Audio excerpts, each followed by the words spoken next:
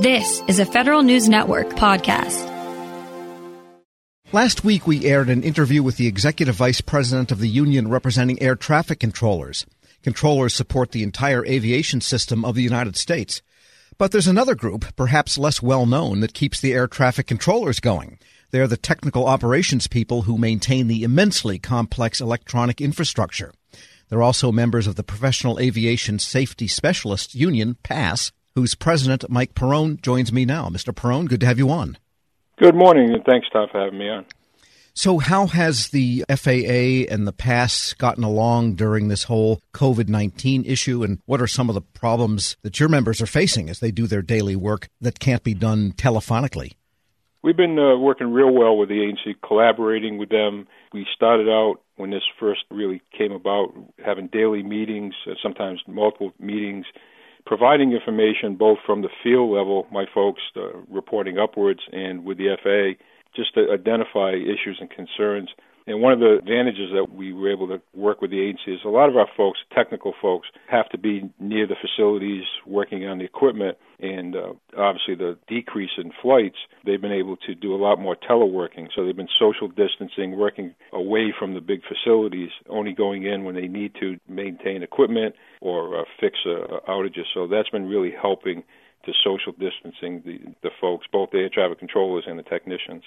Got it. I didn't realize they could. Is it possible for them to monitor the state of the equipment from a distance, remotely? They can, and then a lot of them also are going into other facilities. Our equipment's not, you think of the FAA, you see the air traffic control tower when you drive up to the airport.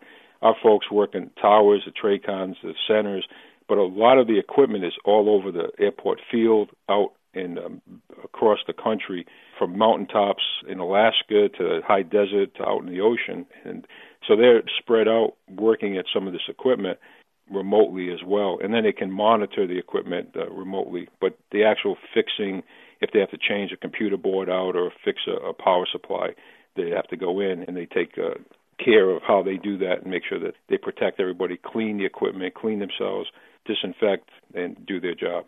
So in other words, something they might have to fix could be in one of those little boxes that have a red and white checkerboard out on the edge of a runway, or it could be right under the feet of an air traffic controller. Correct. The equipment, for example, the navigational equipment, the ILS, the red and white boxes that help the pilots land, they could go out there and work on that. And unfortunately, being so small, if they need more than one person, then they got to take extreme caution, mask and rubber gloves and everything to make sure that they protect each other. When they go into the facility with the air traffic controllers, they have to, and they've done this a few times where they've removed the controllers from one position to work on the equipment and then brought them back. There's been some extremes, like in Florida, where they actually shut down the air traffic control facility. Our technicians moved equipment over to another location outside the building, set them up, and then they had the cleaning crew come in, clean it to a high level, then brought all the equipment back and set them back up. Now, these different procedures for the different situations, were you able to work these out in advance, or perhaps maybe had to do some improvisation to arrive at what to do if X, Y, or Z happens? A little bit of both. We've been, again, working a lot of disasters, unfortunately, hurricanes and so forth. So there's been procedures in place for some of that. This is nationwide, worldwide.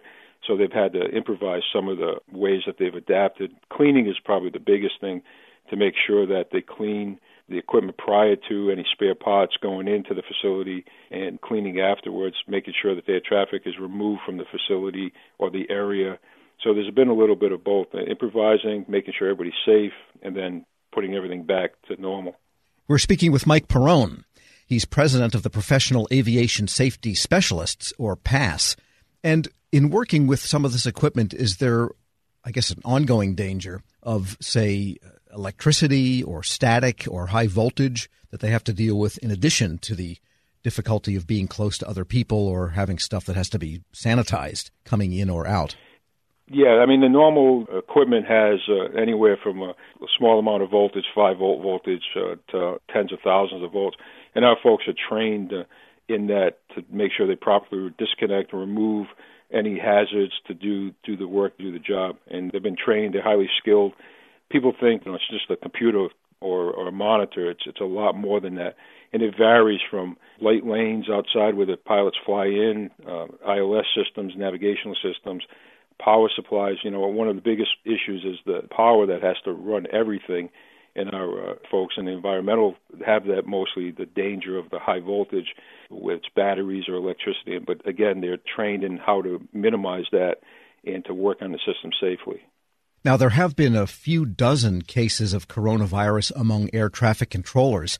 What is the experience so far among PASS members? There's been some cases of our folks that we represent that have the virus, whether they got it through air traffic controllers that were diagnosed or whether they got it in the public. And every day we have telecons with the FAA and with medical folks that go through the process of with those people in areas of our folks where they work, where they diagnose positive, and then take precautions to isolate them, quarantine them. But we've been fortunate to have not as many as the air traffic controllers have. Got it. And it sounds like, though, maybe from the procedures you've set up and from working with the FAA, the safest place they can be is on the job. Yeah, they work, again, the minimum shifts, minimum amount of people going into the facilities. They're in the back rooms. They're in other locations other than where the air traffic folks are. So they've spread out as much as they can at the larger facilities. The smaller facilities, they do a lot more teleworking, a lot more social distancing. So that's really helped in that regard. And the agency has been really working well with us to make sure as occurrences happen that they mitigate any more people getting affected if they're found positive.